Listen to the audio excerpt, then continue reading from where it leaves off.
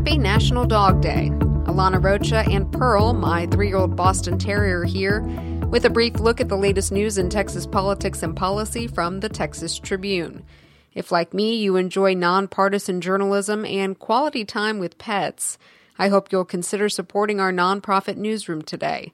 We'll be giving 10% of all donations made this week to our friends at Austin Pets Alive. Make your donation at texastribune.org/give.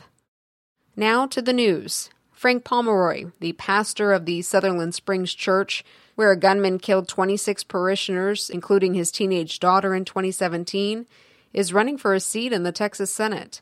Pomeroy announced his Republican candidacy Sunday for District 21, an area that stretches from Austin down to the Rio Grande Valley. It's a seat currently held by State Senator Judith Zaffirini, a longtime Laredo Democrat, who's easily defeated Republican opponents in the past and will seek re-election in 2020. Pomeroy admitted Sunday he was a political neophyte, but said he's already surrounded himself with political professionals and believes his faith will guide him to victory.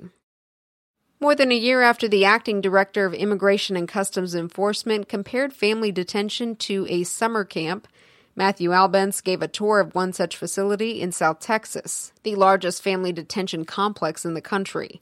ICE allowed photographers and TV cameras into the center for the first time Friday because, they said, some news reports and members of Congress have confused the Border Patrol's cramped, short-term jails with the long-term family detention centers that ICE is attempting to expand. Immigration attorneys and Democratic lawmakers have criticized these short-term jails for their horrendous conditions. The tour happened on the same day the Trump administration officially moved to terminate a court agreement that sets basic standards for the care of underage migrants, including a 20-day cap on their detention. As college students across Texas settle into the new school year, they can take comfort in a new state law that makes it easier to avoid taking classes that won't transfer. More students are turning to community colleges after high school to save money. But when they transfer to a 4-year school, many learn they've taken classes that don't count. Lawmakers hope that by requiring colleges and universities to make course information more accessible and transparent, students can avoid paying for classes that don't help them earn a degree.